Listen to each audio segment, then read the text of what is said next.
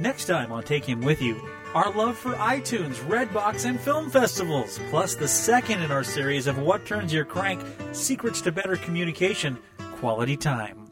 Yeah, I remember when our youth leaders complaining that she'd start talking to you and you'd just turn around and start typing on your computer, and she's like, that's so rude. Yeah, she was thinking it was rude. I was thinking, I was listening to everything she was saying, but at the same time, I had to get some stuff done.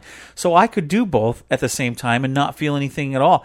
But what I didn't realize is that her love language was quality time. She wanted to know I was hearing what she was saying, and I needed to verbalize back to her and concentrate on the conversation. And I wasn't doing that. And one day, she finally pointed it out to me. And then when she said that, I thought, oh my gosh, do I do that to people?